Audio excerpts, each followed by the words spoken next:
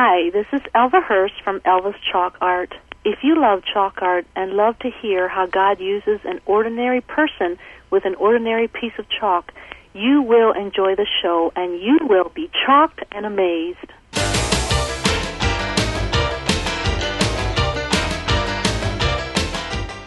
This episode of Chalked and Amazed is brought to you by Monkey Wrench Press. Their newest release is of special interest to chalk artists everywhere, Chalking Without Making Dust by Noah Vale. Available in art stores nationwide.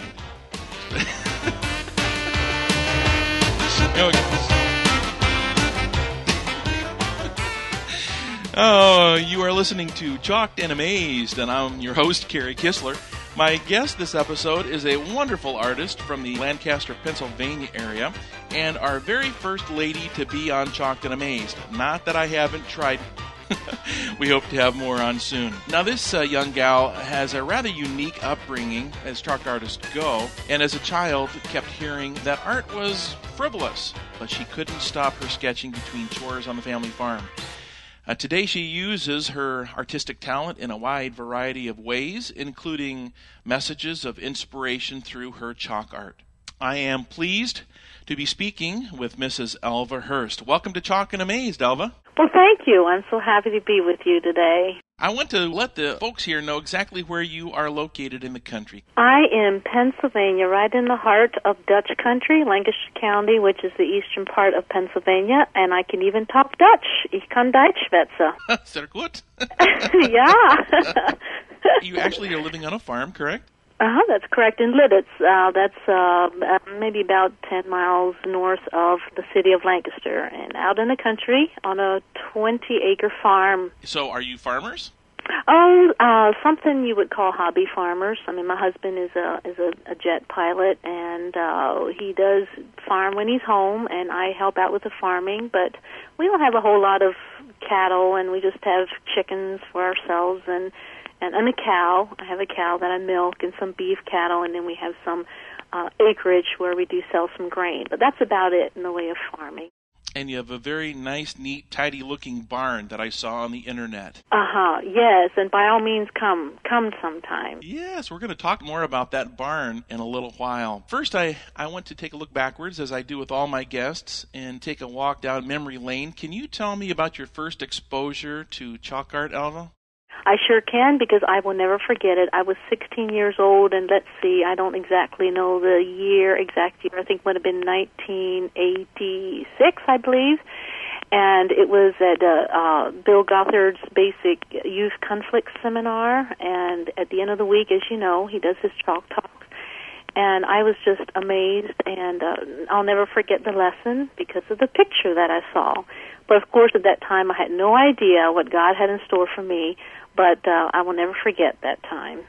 Now, did that happen down in the Tulsa, Oklahoma area? No, that happened here in Hershey, Pennsylvania. It was at the Hershey Arena. All right. Now, I know that you had some Bible school down in Tulsa and got involved in some chalk talks down there. Yes, I did. Well, it's quite a story as far as how I actually started the chalk talks later. Then, after when I was 18 years old, I was excommunicated from among the Old Order of Mennonites, and I just had an incredible desire because I had a born again experience, and I wanted to share the gospel. I just had an intense desire to share the gospel, and I just had so many issues and things to overcome concerning my insecurity, and I was very shy and found it very difficult to talk to people. So it's just amazing, where God has brought me. But just talking about this, it's just a marvel how God takes us step by step into the call and the purpose that He has for our lives. So a part of that was in 1988, my boyfriend and I were married. Ray Hirsch is my husband, and he had a desire to go to Bible school, and so did I. So we packed up and went to Tulsa, and we lived in the city, and we loved Bible school. We hated the city, and, we have both 8th grade education. I went to one-room Amish and Mennonite school, and we had good jobs here in Pennsylvania, and it really wasn't a problem that we didn't have a high school education or a college degree, but we got there in the city, and that was a different story. We had a hard time getting jobs, and I finally was able to get a job, and we went to school till noon, and so we had the rest of the day to work a part-time job. and I was cleaning a house for an elderly Methodist lady. And she was so happy with me, and I was so happy with her. We became good friends, and she introduced me to all her United Methodist women friends, and before I knew it, I was cleaning their houses, too. One day I was cleaning the house of one of the closets and found a box of books, Sunday school materials. I was majoring in the children's ministry at the Bible school and always looking for ways that I could teach the Bible stories to the boys and girls that would help them to hold their attention and, to remember their lesson. And of course, we learned all about flannel graphs and visual aids, and there was a bunch of that stuff in that box. But in the bottom of the box was a book about Chalk Talk, and it was written by William Allen Bixler. I believe it was 1931 was the date that it was printed. So it was a very old book, and I remember pulling it out and looking at it and thinking, this would be a good way, to teach the Sunday school lesson. And, of course, I had remembered the Chalk Talk that I had seen Bill Gothard do. So I immediately went to work thinking of a way that I could illustrate the story that I was going to tell them that Sunday. And so I went ahead and did my first Chalk Talk, which was the story of the parable of the rich man and how he built bigger barns, and so I had a big barn, and I had a little barn and a big barn, and it was very primitive, but I just read the book from cover to cover and learned everything that I could and continued to apply that every Sunday as I taught.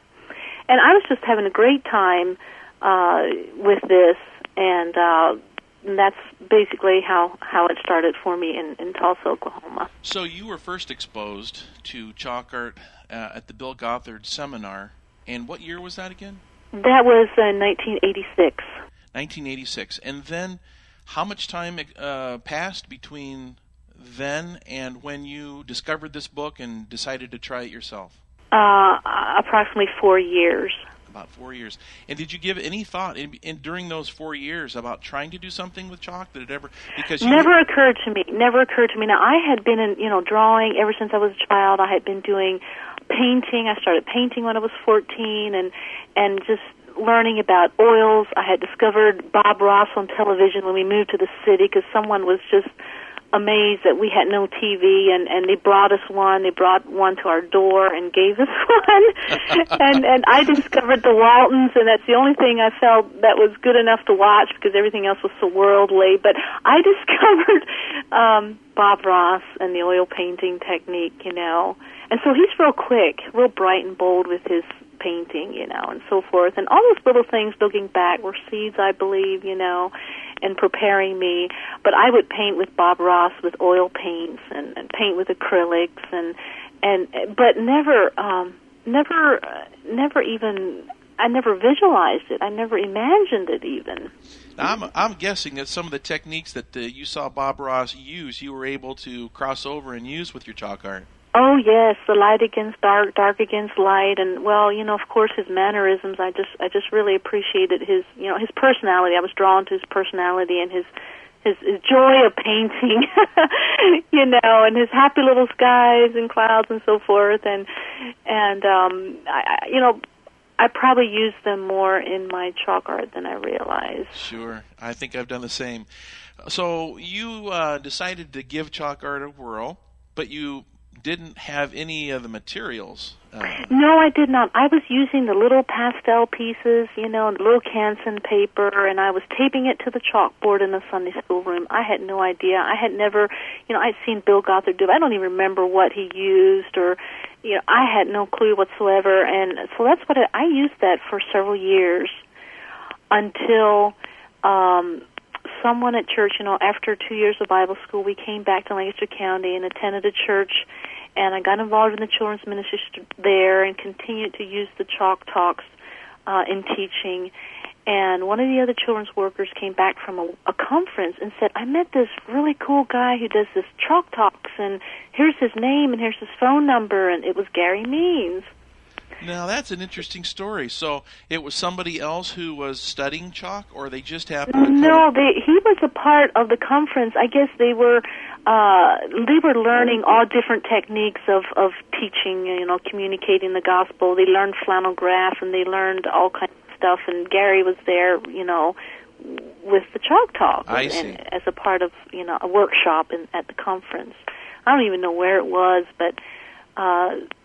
so that's how I first heard about Gary. Well, Gary was my first teacher in chalk, so I know what a wonderful man he is, and how well versed he is in chalk, and how easily he teaches the subject. So, how did you learn from him then? Did you do some private lessons, or? Well, I immediately called him on the telephone, and I can still see myself sitting on the back porch step with the telephone, and I called him. And he said, he told me about the big chalk, the lecturer's chalk. And Sure. I thought, well, that sounds great. And so he said, I'll send you a set. And then he also sent me some of his booklets, which was just an introductory lesson on chalk art that he had made himself. I don't know if they're still available, but he had printed them himself, and about the invisible chalks as well. And he sent me some invisible chalk, and he told me how to use them over the phone. And so I, from that, started, using the lecturer's chalk. And my husband, he sent me, he has just a piece of paper with instructions on how to build your own easel. He sent me that. And my husband looked at that and built me a big, huge, heavy easel. And the tray was made with a piece of spouting, and I have retired it since then, but what I miss the most from that easel is this piece of spouting, because my chalk didn't fall off my tray. It had high sides, So I would lug this thing around in this homemade wooden box, but it worked. So I would say 5 years from the time that I first read the book by William Allen Bixler to the time I met Gary was about 5 years. Okay, all right. Yeah. So your first lesson was over the phone. So my first lesson, you would say, I would say, was on the telephone with Yes. Gary. And was that followed up at some point with actual visit to one of his workshops? He then he invited me to a workshop, and I wasn't able to go right away. I mean, we came back from Bible school just dirt poor, and I think I waited a couple of years, and then I went. I was actually pregnant with my first son, and my husband was in flight training, couldn't go with me, so it really was a leap of faith for me to get on. I didn't even know how to get on the turnpike. I was hardly ever out of Lancaster County other than, being in Tulsa, but I went down the highway, and it was a 4-hour drive to Pittsburgh, but I was so blessed that weekend. I was just practically in tears. Just getting to talk with other chalk artists was such a blessing, and I love the way that he has everybody interact, and show their work and critique their work. And I was just gleaning so much from everybody and from Gary at that weekend. So I just came home just full of ideas and just chafing at the bit, to go to the next level. Sure. Now, what year was that again? Oh, that's a good question. Okay, let me think. That would have been 1994. 1994. So you were there a couple of years before I showed up. Okay, I guess so, yes. And, I made it a tradition then. I went about every other year. I've had babies here and there. I have 4 children, so whenever there's some years I missed. But I try and get there every other year. Well, if you were there in 94 and I was there in 96 for the first time, we may have met each other. Good possibility. Good possibility, yeah. Well, that's wonderful. Have you had any other teachers along the way besides Gary? I have not, and that it was just Gary, and I love his. He's also an artist, and it shows in his pictures, and I have pretty much adopted his style as far as mostly using visible fluorescence. I mean, I don't exactly know how I was introduced to ding tooling, but I did get my hands on his materials somewhere along the way, and I do like them. I think they're wonderful. I was just so settled into Gary's technique and enjoying it so much, and just had learned how to successfully use the visible fluorescence that I never did pursue the invisibles very much. Sure. Well, just a short sidetrack. On the website, chalkedandamazed.com, you'll find a booklet in the right-hand sidebar called Creating Hidden Pictures, the Sneaky Easy Way. Somewhere along the way, I decided that I needed to find a quicker way to get hidden drawings done. And some of that stemmed from the fact that we were doing multiple programs at the same location, and I couldn't spend an hour and a half or 2 hours trying to do a hidden drawing. Right. And we had done, when we owned a home in Kansas City, done some stenciling on the walls of the kitchen and the bathroom, and it just sort of seemed like a natural a progression. And so I developed some stencils that and that's basically all that I use now. And that is clever. And I know that there is a right and a wrong way to use a stencil when you're doing a hidden drawing. But at the top of the website, chalkedandamaze.com, you'll see a picture that I drew, and the hidden picture of the face of Christ actually is using one of the stencils that I've developed. So there is a quick way to do it. I know it can be really intimidating to try to do hidden pictures, but there is a simpler way. Well, that was my problem. I mean, I was so busy with young children, did not have time for all that preparation time, and so I just didn't do it. I do have a few programs where I have hidden pictures, and they're just quick, simple things. I mean, stuff that I can do in 15 minutes. An angel in the cloud, and just simple stuff. But that is an excellent idea with the stenciling. I don't want to get too personal and talk about painful memories, but you said something earlier that interested me. I grew up in the northern Indiana area near Shipshewana, heavily populated by Mennonite Old Order and Amish as well, and that was your past, that was your history. Yes. Tell me a little bit about that, whatever you care to share. And there was this undertone, how could you say, you don't get involved in things that are not necessary, what's not for heat and cold and food, it's a waste of time and so forth, and so, you don't, hobbies is not something you pursued. You pursued things that had to do with your future.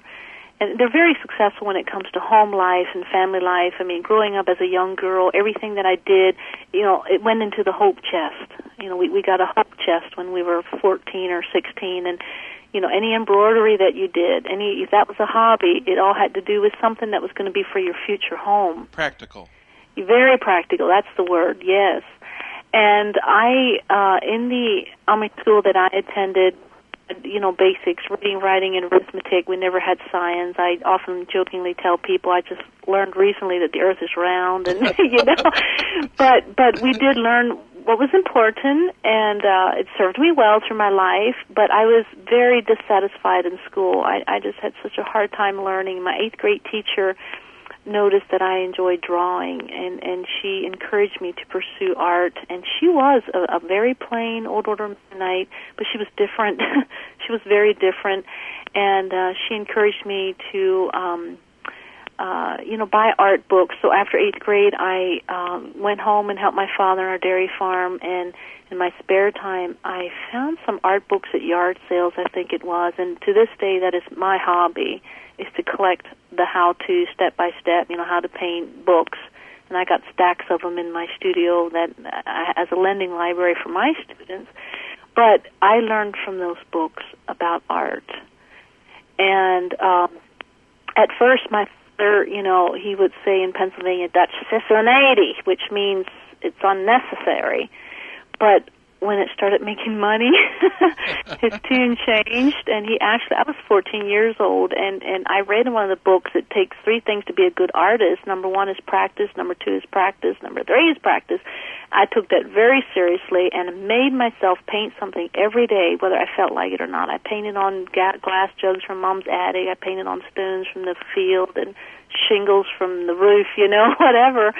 And neighbors, people start taking notice, and hey, I could you paint one like that for me? I need a wedding gift, And so I was 14 when a business actually started happening for me, and my father offered to drive me to gift shops to offer my work for sale, and I discovered very quickly, no matter how ugly my artwork was, if I painted a horse and buggy on the slate, it sold. It sold. The tourists would buy it, and so, by the time I was 16, I had a full-time job. I would milk cows in the morning, hang wash on the line, help Mom with breakfast. By 9 o'clock, I was sitting down and painting until 4 o'clock. It was time for supper and milking cows again.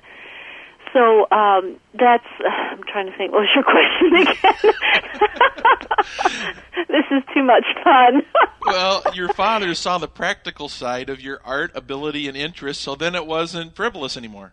Well, it wasn't when, now that I'm a parent and I see so much time wasted and things, and, I'm still quite a practical person. There's things from my heritage that will always stay forever. And I children very good work ethic, and so I think when he saw that it was more than just a passing phase, and he got behind me and helped me out with supplies and stuff.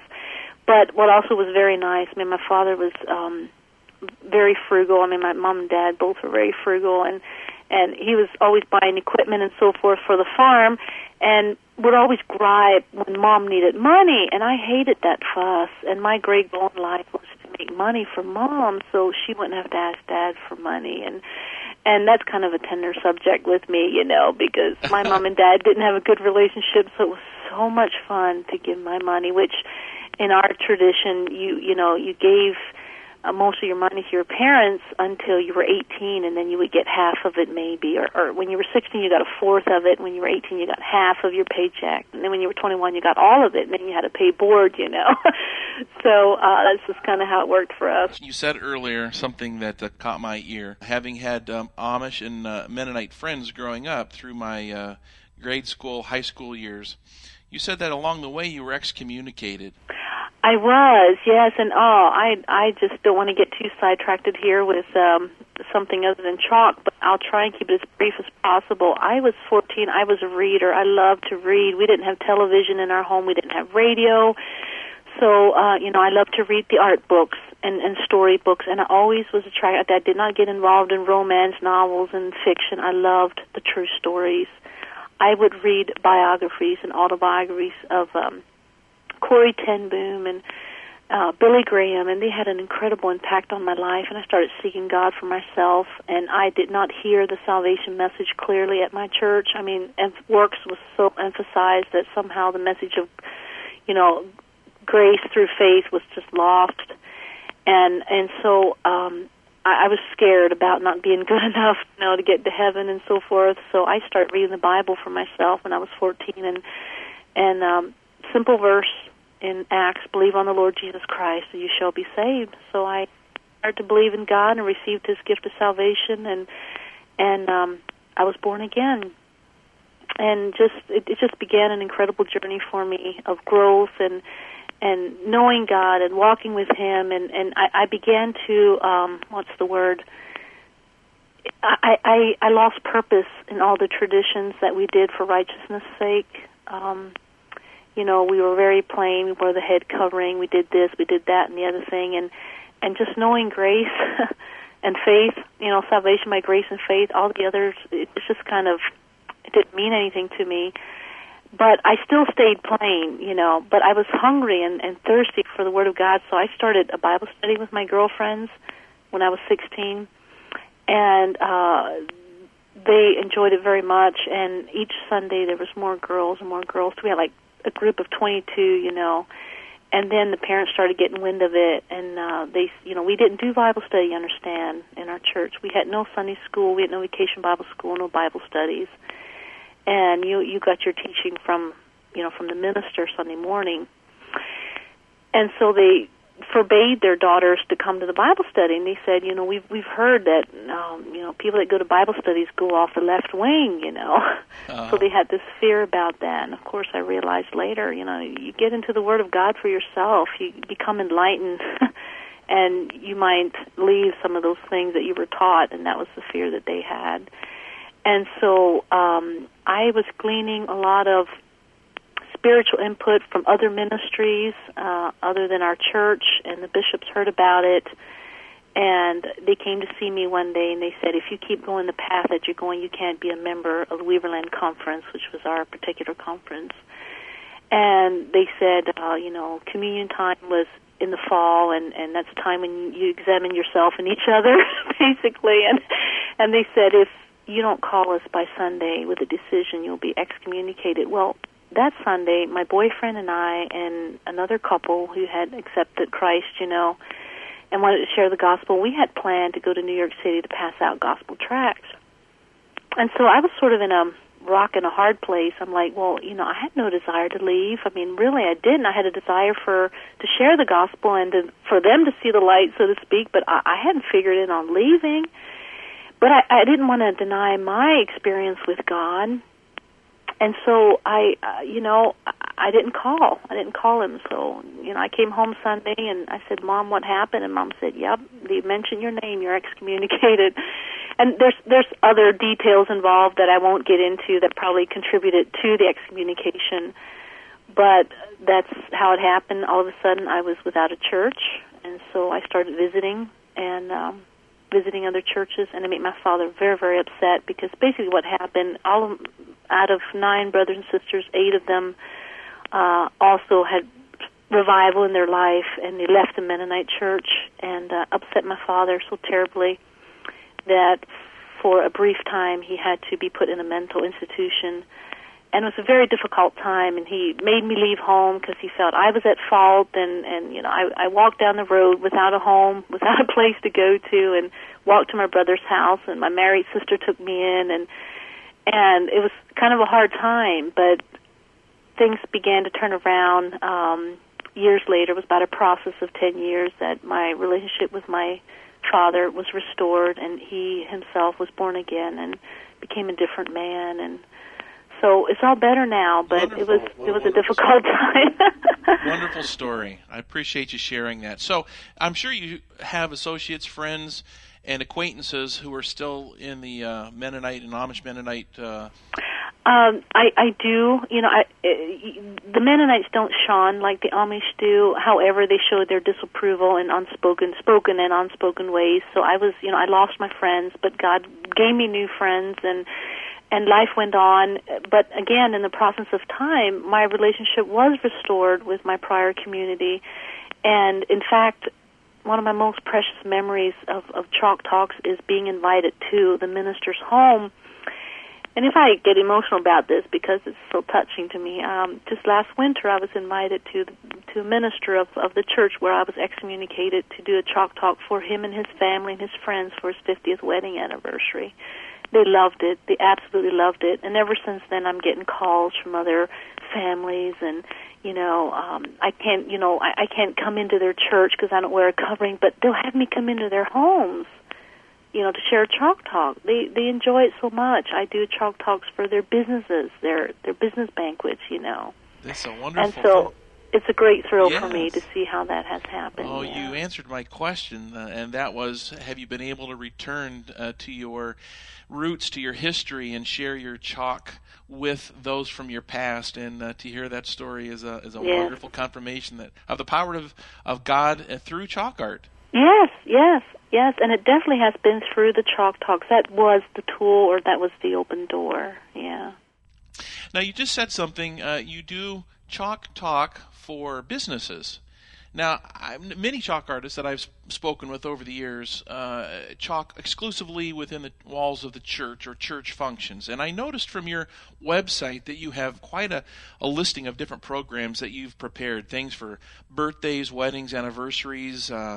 You have a one-room schoolhouse program, farm memories, civic lion scouting, all this stuff. Yes, I am so thankful for those open doors that have been given to me. And one of my first public Chalk Talks outside of the Sunday school class was a Lions Club, and it's just, I'm not sure how it happened even, but I didn't know a thing about the Lions. I thought they had pet lions. It was some sort of hobby they had or something, but I did my research. I was desperate to find out who these are about, and I learned all about Lions, Liberty, Our Nation's Safety, which is the abbreviation for their slogan, and I learned all about their history. They have an incredible history and very Christian, very, very Christian. So many of my Chalk Talks, even with the scouting, I just go back. I use their materials and preach the gospel with their materials. And all my Chalk Talks are very gospel. The gospel is all over the place. But I tuck it in very tactfully in with the history and of course have personal application and so forth, and music and song that is inspiring. And so the message is there and it's very clear. If you had to divide percentage-wise of programs that are specifically done for religious, specific kinds of events versus secular kinds of settings and venues, what would that breakdown look like? 50%, I would say. Is that right? Mm-hmm. Probably leaning more on the secular side, maybe with the social. I do so many social clubs, senior citizen, the Meatloaf Gang and the Elderberries on Mulberry Street, and they just pass my name around. I do so many of those. How about the Red Hat Society? Have you been there? The Red Hat Society, yes. They got my name, and oh, goodness, yes. I get calls from them every year. So how many programs did you say you've developed now over the years? I have 30 so far, and they're all pre-recorded. And so, again, when I first read the book, Chalk Talk Made Easy, Alan Bixler, Mr. Bixler taught, you talk while you drew, and that's just so frightening to me, and I just couldn't see myself doing that. I just decided that someday when I'm better at this, I'll do it the right way, In the meantime, my very first recording was in the bathroom at our apartment, which was next to the airport. Airplanes were coming and going all the time. I didn't want that sound effect on my tape, so I would read the story that was in the curriculum and, first play my guitar, have a little music, read the story. And that was my talk. Okay. And that's what I drew. I punch record and play, on cassettes, and then I'd play that, and that's what I drew with. And of course, as the years went by, I started doing them having them professionally recorded at a recording studio, and having sound effects and music mixed in professionally. And so I have a 25-minute length, approximately 25-minute length of music, song, and narration. And I just pull that out. Many times now. Just with my busy family schedule, all right, we're going to the Lions Club tomorrow night. I have them all in my suitcase, so we just pull it out, play it, and that's what we do. Very little preparation anymore. Well, with 30 programs, I would think you could return again and again and again and probably not have to develop anymore. Well, that's basically what happens. They just have me back again and again and again. And, different times of the year. I got stuff for every holiday, basically, and general themes in between, so works well. So what's the general process that you use when it's time to develop a new program? Somebody calls you, let's say, for a Christmas program, and you've used all the Christmas material you have. You've got to come up with something new. What would that look like, that whole process? Well, I tell you what, I guess what comes to mind off the top of my head, I got a call from the mayor in Harrisburg asking me to do a chalk talk for a Christmas tree lighting ceremony several years ago, and I said, well, sir, I was already booked for that Christmas, and which happens, very quickly, and usually by the mid of the year, my Christmas is already filled. So he said, well, let's book you for next year. And inwardly, I'm like, that's great. I need time to develop this.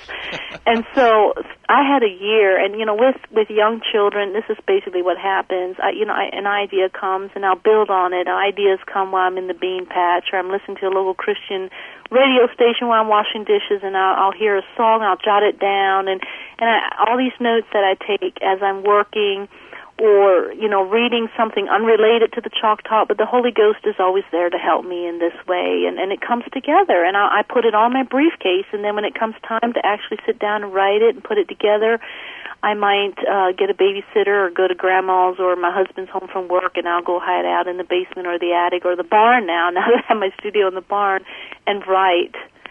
But, it all comes together piece by piece for me. And so that particular invitation, I had a whole year, so I was praying, I was saying, Lord, and I realized that this was going to be, a secular event, and so, and I have a commitment to have the gospel in all of my chalk talks, and so I was really praying about what to do, and the idea came to take since it was a Christmas tree lighting ceremony, I had found a book about the speeches of presidents at Christmas tree lighting ceremonies at the White House. So I actually got the soundtracks of Ronald Reagan and as far back as President Roosevelt and presidents in between. And so I had this patriotic, historical, Christian true meaning of Christmas coming out of the mouth of Ronald Reagan's speech, the gospel that is, and put it together in a very, very nice chalk talk that I called "Oh Christmas Tree." And by the time November came, I was all ready. I recorded. December came. I practiced, and I was ready. And, they don't all take me a whole year, but many of them take me months to develop. Mm-hmm. And so how many would you say you produce in a year? How many new programs? Well, I would say as of about 5 years ago, I was developing about 2 a year. And I had started writing some children's books several years ago, and so now it's down to 1 a year. And I actually didn't do any last year. I was busy with the book. But this year there's one that I have to do for Christmas, again, because I'm going back so many times and have used up my programs, and so I'm having to develop a new one this Christmas. So, I'd say about 1 a year. All right. Well, you helped me segue into another area that I wanted to chat about, and that is your writing, your books. I've spent some time on your website and looked at the different areas that you have to offer there, and I've noticed you are an exquisite artist. You do far more than just chalk art. You do, yes. You do watercolor and pastel and some other stuff as well. Yes, I do, and I love it. Absolutely love anything to do with art, and that started way back yonder, when I was even before I went to school. I can remember drawing pictures of the farm. I'm particularly attracted to farm and country. Those are some of my favorite subjects, is barns. And, of course, as a 14, 15, 16-year-old, farmers would bring me pictures of their farm, and I'd paint it on milk cans. And that was my specialty for many years. So, the chalk art is one aspect of the art that I do, but it's my favorite. I mean, I enjoy the pastels and the watercolor, but the chalk talks is just so fulfilling because I get to share the gospel with it. Exactly. Well, and then your writing. When did you decide to try your hand at writing? I heard all the time people would say you ought to write. You should write a book. I get into a lot of non-Mennonite churches, and they're very much interested in my story. And I will sometime write an autobiography, but in the meantime, I have been writing about my childhood on the farm in a series called Farm Life Series. And I just finished book 3, which is called A Country Girl's Christmas. Our Christmas is so different than what I see now, with my children and my friends' children. And yet it was very meaningful because we did understand that it was about Jesus being born in the manger. And we had no Santa Claus, no gifts even. We had no trees, but it was special. And so I wrote about it, wrote about how we celebrate Christmas in the one-room school. And that's book 3. And I just found that I enjoy, the storytelling probably started, with my experience at the Bible school and teaching children and having to learn how to do that. And then second year, we went on to learn a lot of things like, how to preach a sermon. We had to learn sermon building. So it was through those steps of building a sermon that I learned how to write a story. And I used it in the Chalk Talks, and I use it now in the books. And it's just in me, I guess. I enjoy it very much. So book 3, the title of book 3 is A Country Girl's Christmas. That's right. And the other titles, I think, are When School Bells Came. When School Bells Call. Well, book 1 is The Pony Cart Adventure, and it's about what a summer vacation is like on the farm, right. without television, computer, radio, and such. Sure. And we made our own adventures. The Pony Cart Adventures is one of them.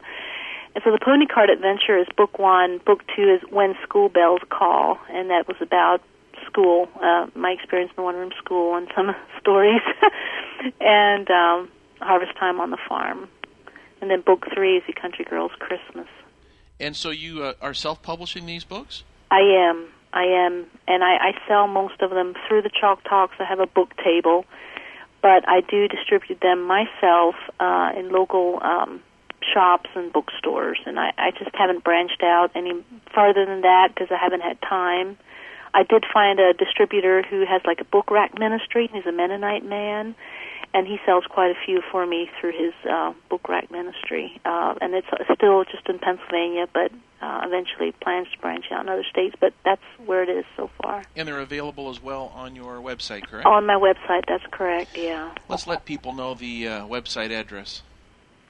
It is Elvis Chalk Art, not Elvis like Elvis Presley. It's ELVASCHALKART, all one word, ElvisChalkArt.com. And your books are available there as well as your other products. Tell us about some of the other products you have. I have prints. I have prints of my artwork, which is in watercolors and pastels, and I do have some artwork on note cards, like Christmas cards, all occasion cards, and which I do sell those on my book table as well. See, what else do I got there? I haven't been there lately.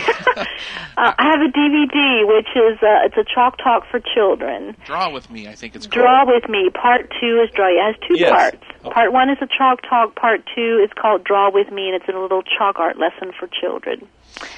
And you've developed a chalk art coloring book. Yes.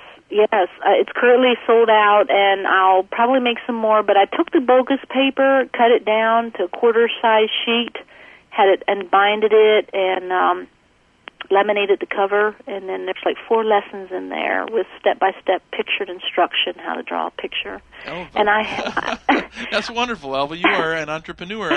Well, what happened, again, it's just God takes you step by step, gives you an idea. I look at my husband. This is what I do when I have an idea. We go out to eat, which is something we rarely ever do, but when we eat. And then I pull out my idea and I say, look, I had this idea. Some are really crazy and dumb and weird. Others are just really cool. And so I always bounce them off of him, and he helps keep my feet on the ground. But we've done that, and that has actually, and the kit. I have a Draw With Me kit where it has the bogus paper rolled up with chalk and a blender and a DVD or a video of the Draw With Me video, the instructions. And so out of that came, I developed that maybe about 6 years ago. I started getting all these people wanting to know more, and so I started classes, mostly for children. So every January and every August, which is my slowest chalk talk time, and I have actually a little bit of time to teach, so I have classes, chalk art classes. And most of it is just children who want to have a good time. Oh, they want to touch the chalk, and they just have so much fun with the black light, the fluorescent chalk, and we turn the lights out and we see what it does and what the black light does for the picture, so it's kind of a fun, hands-on art thing. I do a lot of homeschool children. So that, that started with the chalk coloring book. I see. Now, I want to talk a little bit about your studio. Barnyard Art Studio is located within a very old barn. Yes, 1859. It was built in 1859. Well, tell me about the decision. How did it? How did you decide to turn part of that barn into a studio? Well, I realized I was teaching out of a very dingy basement. I mean, my 1859 farmhouse third floor. We did get it concreted, very dingy down there, and I was teaching 8 to 10 to 12 students down there and need more room. So I thought maybe there's a back shanty out behind the house. Thought we'd dress that up a little bit and do that. But one day I like to go for my prayer walks through the fields, and I was coming down the field and just seeing the corner of my barn there. We had a big barn bay where teenagers from the neighborhood would work on their cars, and we had the idea of, telling them to go and fixing up that area for a studio. And so, again, I didn't visualize that very long ahead of time, or I didn't dream about it, talk about whatever. It just sort of happened kind of suddenly. Next thing I knew, I had this big studio, and we thought, oh, isn't this nice? And looked out the windows and see the horses and the cows, and let's call it Barnyard Art Studio. Okay, so we got a name, and so got some business cards made. Okay, and so we made up some flyers to put on my book table of classes that I offer. I offered watercolor classes, pastels, drawing, and the chalk art. And then I have someone here who does cartoon teaching too over the summer, and I have all these ideas, And we decided to have a grand opening event last year with an art and craft show. And we had a local newspaper, a farm newspaper, come out. Actually, they saw me do a book signing somewhere and asked for an interview. And in the process of that interview, they offered to advertise my show. I had all these farm people come out, and other people as well. They all just had such a wonderful time coming in there, and I had all these arts and crafts from my relatives, my Mennonite relatives and friends. And they had a good time, and I had a wonderful time, and we decided that we might make this a tradition. So I'm going to do this again in the fall.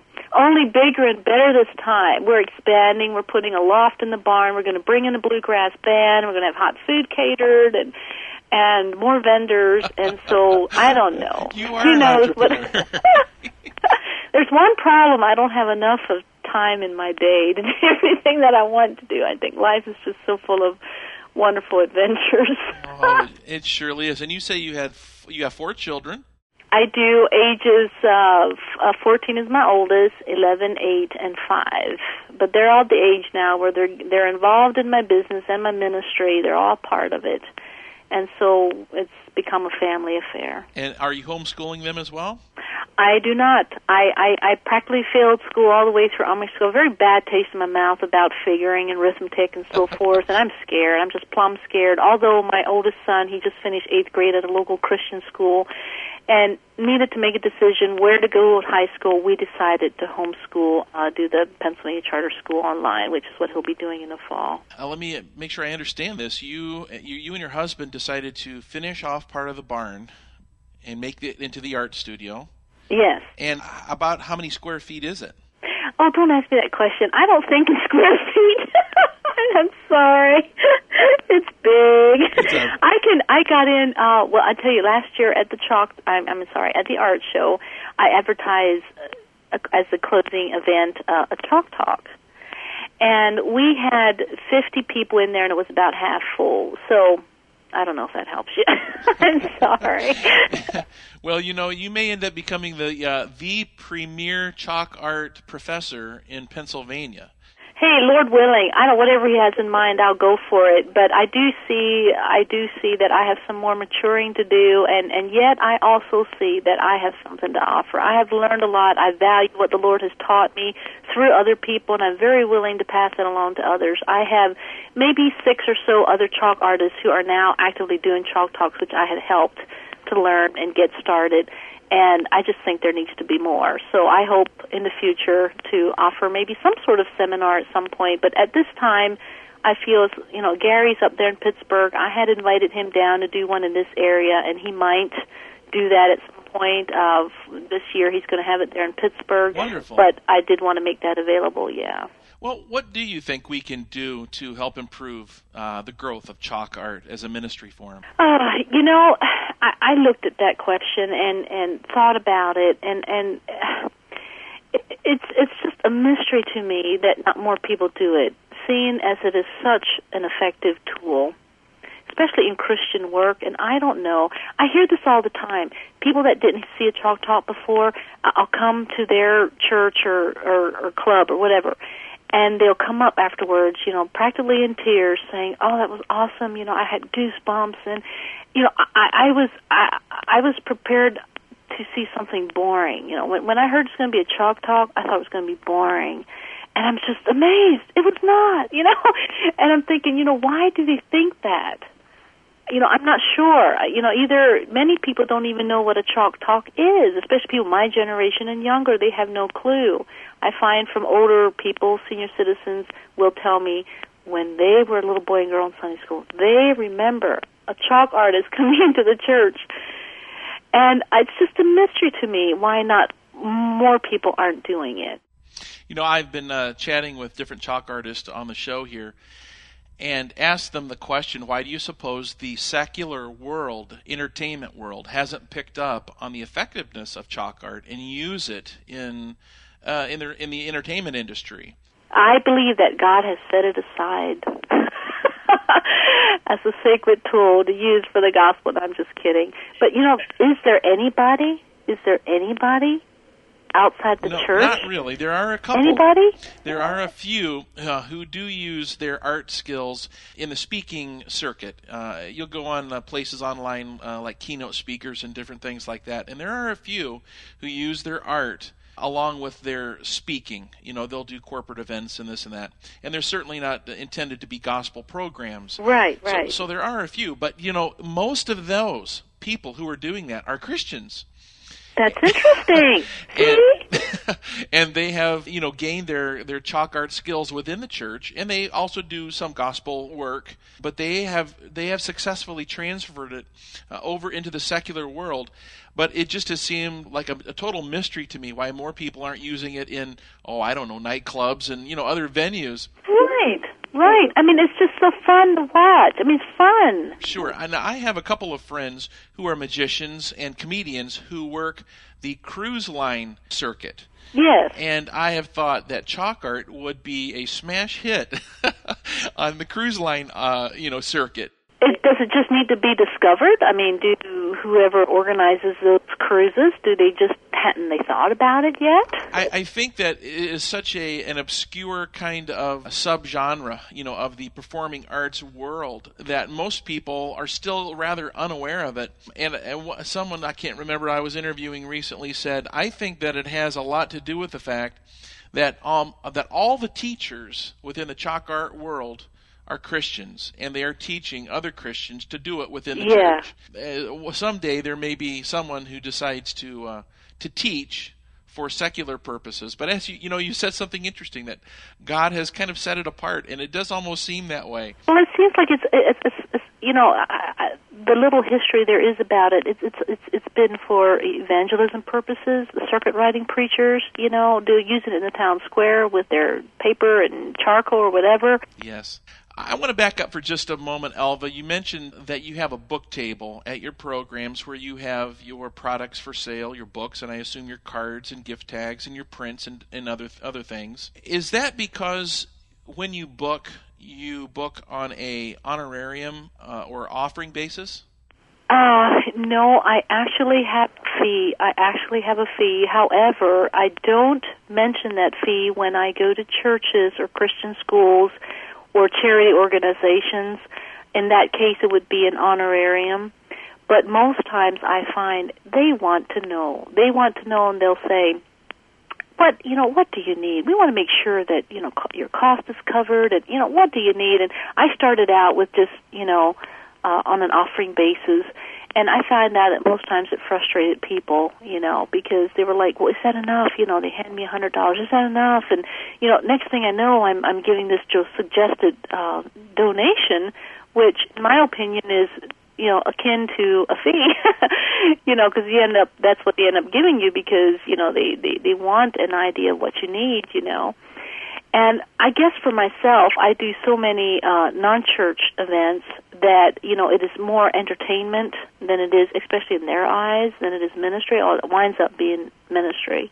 And my philosophy is my ministry is my business, and my business is my ministry. And I don't separate the two, So, yes, I do have a fee. But the book table thing, no, my husband, I have never felt like I needed to make money. That has never been my goal, my reason, my purpose. My husband makes a good living for our family.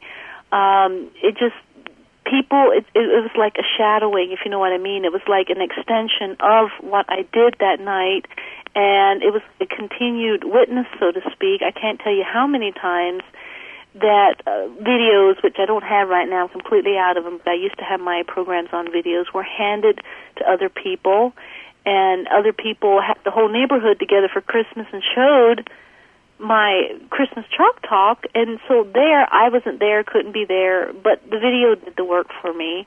And then, of course, with the books, and of course, just so many doors open with this. And so, no, I must say, it didn't come out of needing money. For me, it didn't. It didn't come out of supplementing or paying for whatever they didn't pay me. I'll have something of a when a nursing home calls me, and I know I know some groups have limited budgets, and so I just mention a cost only. And sometimes in those cases, whatever I sell will, give me the money that I need for my time and so forth. But most times I am, well compensated, Sure. I remember early on in our ministry, we had a book table, product table, and different things that we had available, and it helped to supplement what we did on the road. It's a wonderful thing that you can have it but not need it. It's there as an extension of your ministry, as you say. Well, and I have done a lot of this stuff. I did something for the American Cancer Society, and they paid me $150. And then I had my table, and then, all the profits, all the proceeds I gave back. So I feel like I can do a lot of good things with this. With the money that I make, I can do a lot of good things. And I just feel like it's being a good steward of the ideas that God has given me, and I can use them for good because I'm a Christian and I have, God's Spirit, and He shows me what to do with it, and I can do a lot of good with it. I hope you don't mind me asking, is your set fee for a non-Christian church event around $150 then? It is, and I find that most times they will say, oh, that's very reasonable, especially after having seen the program, and they get the painting. Oh, they're very happy about that. Sure. And, current gas prices and so forth, I very seldom do I get complaints about that. Once in a while I'll have a group say, oh, we're just a small group, and we usually just give 100. And in that case, sometimes I'll I'll flex a little bit, you know. I understand. Now, I'm curious, when you go to a church, and I say this for the benefit of those weekend warriors out there who are trying to operate on a free will of offering type of basis, what would you say would be the average offering that you would? Depends if you're in a Mennonite church, a Pentecostal church. It depends on the denomination, I find. And, of course, the size of the church, although that doesn't hold true. Some small churches have been so generous and just blessed me above and beyond I could ever imagine they would give me. I mean, I got $300, you know, in a small church, and the next big church would give me $100, you know. So an average, I would say, somewhere between 1 and 200. How about your Sunday mornings? When you're doing a program, I assume that there are times when you'll be doing something on a Sunday morning at a church? Yes. What's it look like? Well, I'm interested in what it looks like, but before you answer that question, do you have a problem with churches saying we don't want you to sell anything in our church? Oh, very, very, very, very seldom, although I always ask. I always ask with every group, and most of them, you know, will be glad for the opportunity, especially families. I find families, the children, they're so happy for the books, and I'll hear back from them wanting book 2 and 3, you know. And so most times it's not a problem. I would say, since I'm doing this with the book table now about 4 years, it's only been twice, and I average 130 chalk talks a year. About 130? Yes. So you're a full-time chalker, aren't you? Well, I'm a full-time mom, and this is my hobby. This I do on the side. But, yeah, there are seasons. The month of May, I had 19 chalk talks, and I got 60 invitations for May alone. Oh, my. But that's a busy time, along with Christmas, and it's not that crazy, you know, every month. But I do find myself wishing there was more people in my area doing it, and because there's so many open doors. Oh, that's a wonderful thing to hear. So tell me, what does your typical program look like? Now, that depends on how much time they give me, and usually we work that out ahead of time. If the pastor's on vacation, I get to the Methodist churches, the Lutheran churches, UCC, all kinds of churches, and if I have the whole service, and they give me the freedom to do that, you know, we'll discuss that ahead of time. I will do something very often for the children, first of all. I have the children up. Sometimes I'll read them one of my picture books, or have a little gospel line, a little lesson for them, 5-10-minute lesson, and then I like to give them little Bibles, little promise Bibles, and they go back to their seats. And then I very often share my testimony. I have, you know, 5-minute, 10-minute, 15, 20, 30-minute version worked out depending on how much time I'm given. And then I do the chalk talk, and then I have some kind of very brief application, and if appropriate, I will do an invitation. Most times I work that out with the pastor. Most times the pastor will do that. Sometimes I will do it. But I usually do that in church settings only. I will have some sort of open-ended, you know, if you want to know more about it, you know, come talk to me if I'm at a secular place, because that's not why they invited me to do that. You know, they have no problem with me doing the gospel chalk talk, but most times they don't appreciate an invitation. So, but for a Sunday morning, at a church, I will do that, and so that would be maybe 45 minutes to an hour. And, of course, you try and have the church dark, you know, and most times I can't Sunday mornings anymore, and so... Oh, you know, I'm glad you brought that up. Elva, I just posted on Chalked and Amazed website a little article that I wrote called Squeezing Ultra Bright Blacklight from Your Easel Hood. And there is a little discussion there about how you can make your black light react to your chalk with twice the intensity. Wow. I saw that last night, and I can't wait to see it, because it is a problem anymore with the security lights in buildings. You know, it's just really a problem. Yes, and it's pretty much solved. Almost every venue that I have been in, where we just did a camp out in southern Missouri. And they were morning programs, 9:15 in the morning, and they had some plastic leveler kind of blinds where a lot of light was still coming through. But I knew that this solution was going to solve the problem, and it did. So wonderful! Yeah, something to look at. I can't wait to see it. Elva, I want to give you an opportunity to share some of your funniest stories that have happened to you, or an embarrassing moment that has happened to you on stage. Oh, boy, where do I begin? Well, I did tell you about, first I'll start with the most embarrassing. I don't know. I probably, when my slit was slipping out about 2 inches through my whole program, I didn't know it until my husband told me afterwards. That's embarrassing. But what was really, maybe about 2 years ago, I was doing a chalk talk for a very formal event. It was a tuxedo and evening gown event for the Eastern Star, the Order of the Eastern Star, and they were honoring their worthy matron, and I was to do this chalk talk, and my CD refused to work. And I tried numerous times, and I tried Plan B and C, and it just didn't work. And so I have discovered that if you stay calm, everybody else will stay calm, and they sort of take their cues from you, And so I have, tried to practice that, and it was particularly hard this time because I'm like, what am I going to do? And so, I said then, I guess we'll just have to sing while we draw. The worthy matron who was at the head table stands up and says, I will sing, keep drawing.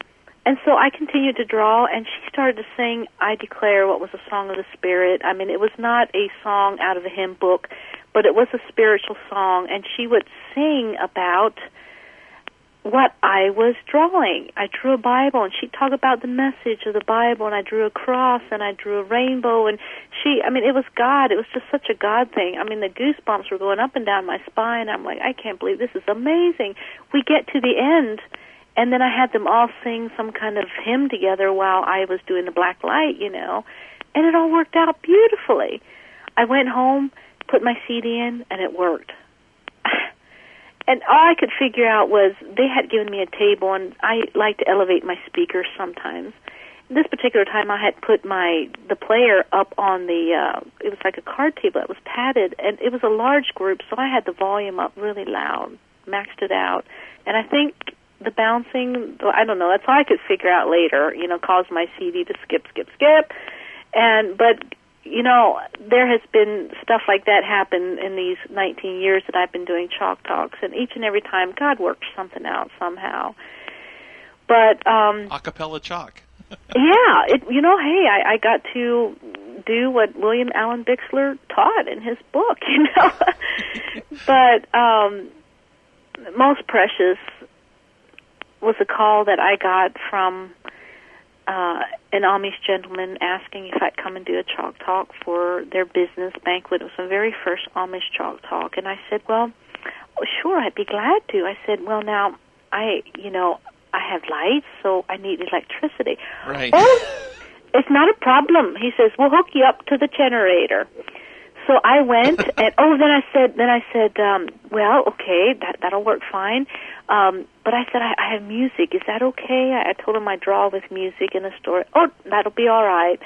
So I went, and he invited, to stay, me and my family to stay for supper with them. They were going to have their supper, and they call it supper, not dinner, And I was looking forward to this Amish meal. I was so looking forward to this. Well, I get there, and they had Pizza Hut bring in pizza and Subway bring in this 5-foot-long sub, and I was disappointed.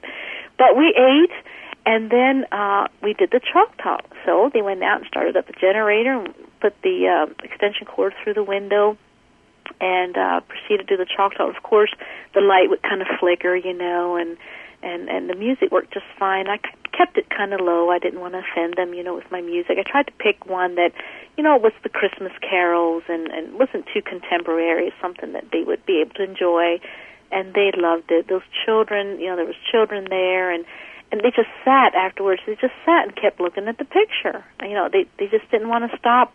This was a movie for them. I mean, this is the closest thing to a movie they'd ever seen. And they just enjoyed it immensely. And ever since that, I get maybe about a dozen or so calls from Old Order Amish to do chalk talks for their business banquets.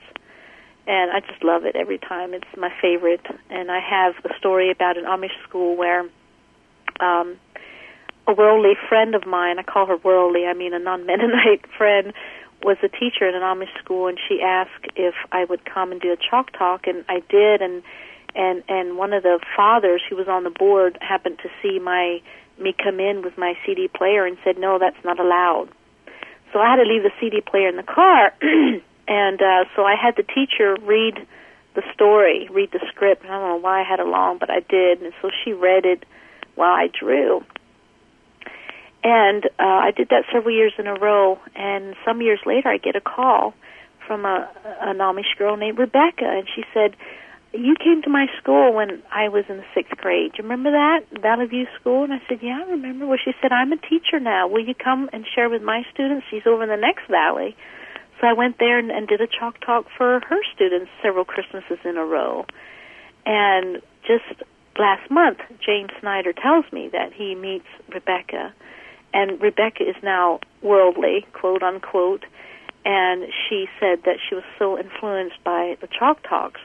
And she is now a youth leader in an evangelical church. She left the Amish somewhere along the way and was taking them on some mission outreach, in her town. And so I just thought that's neat.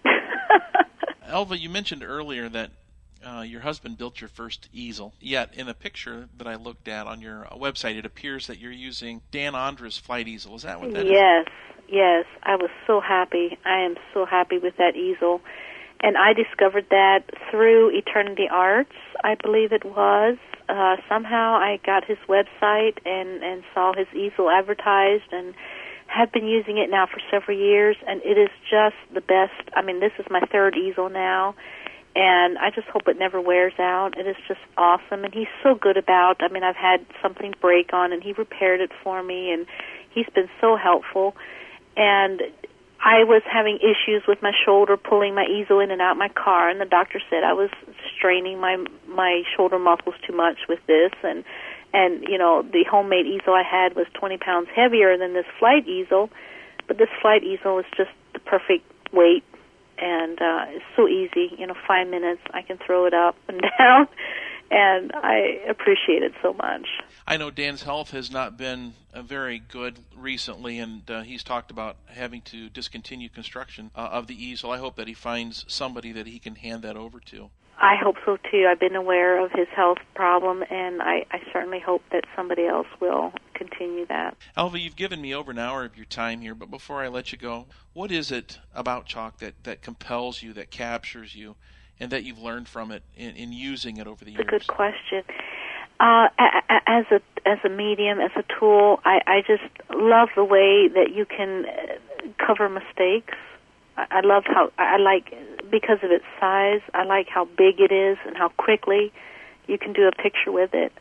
And it just amazes me how effective of a tool that it is to capture the attention.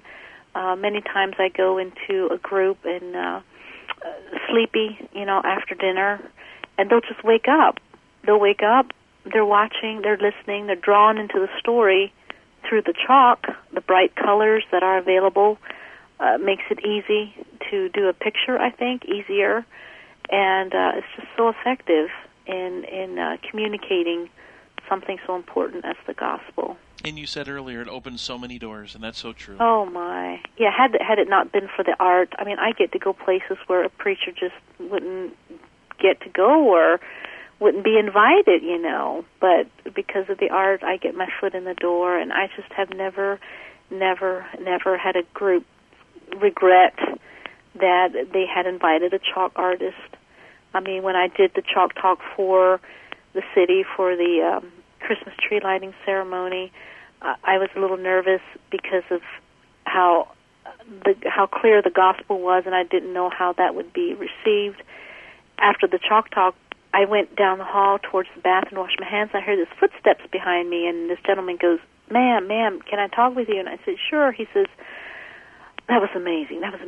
But I can't believe they let you do that. But I loved it. I liked it. Don't get me wrong. I loved it, but I can't believe they let you do that. I still can't believe it either. So it's just powerful. Elva, before we part ways, I want to give you an opportunity to just share with us anything that I may have missed, any questions that you wished I had asked. Well, you have asked a lot of very, very good questions, and it's been so much fun talking chalk with you and the ministry that it is. Elva, I'm so glad that you took the time to respond to my email and agreed to be on the program. You've shared a lot of wonderful bits and pieces and stories from your ministry in Chalk. I appreciate your time. Well, thank you, and I appreciate the invitation. I just feel so honored, so privileged to talk to you. Well, I hope we can meet and face-to-face at some point and get to know each other better. By all means. I didn't take notice, but where are you from? We live in the Chicagoland area. All right. Well, I have a Chalk Artist Reunion gathering every second Saturday of September every year. And I'd just like to extend the invitation to you if you would like to come. Thank you very much. We don't get to Pennsylvania too often. It's outside of our territory, but please drop me an email on that, and maybe I'll be able to work it out. Okay. I'll do that. Elva, thanks so much for your time. I appreciate it. And thank you. All right, let's keep in touch now. God bless you. Likewise. Bye. All right, bye-bye. Well, I hope you enjoyed the very first lady that we were able to present here on Chalked and Amazed, Elva Hurst. And I hope that you'll swing by our website and take a look at some of the links that we have posted with Elva Hurst's podcast posting. Also on chalkedandamazed.com, you will find some resources that you can download absolutely free. One of the newest to be posted there is a little article that I wrote recently called Squeezing Ultra Bright Blacklight from Your Easel Hood. Now, over the years, I've had to wrestle with venues that were not darkened properly. But recently I discovered a fairly simple solution that solves most of these lighting problems and for a modest cost. So I hope you'll go take a look at that article. I hope now that after listening to the interview with Elva Hurst, you feel a little more inspired, a little more encouraged in your own chalk art ministry. In short, I hope you feel a little more chalked and amazed.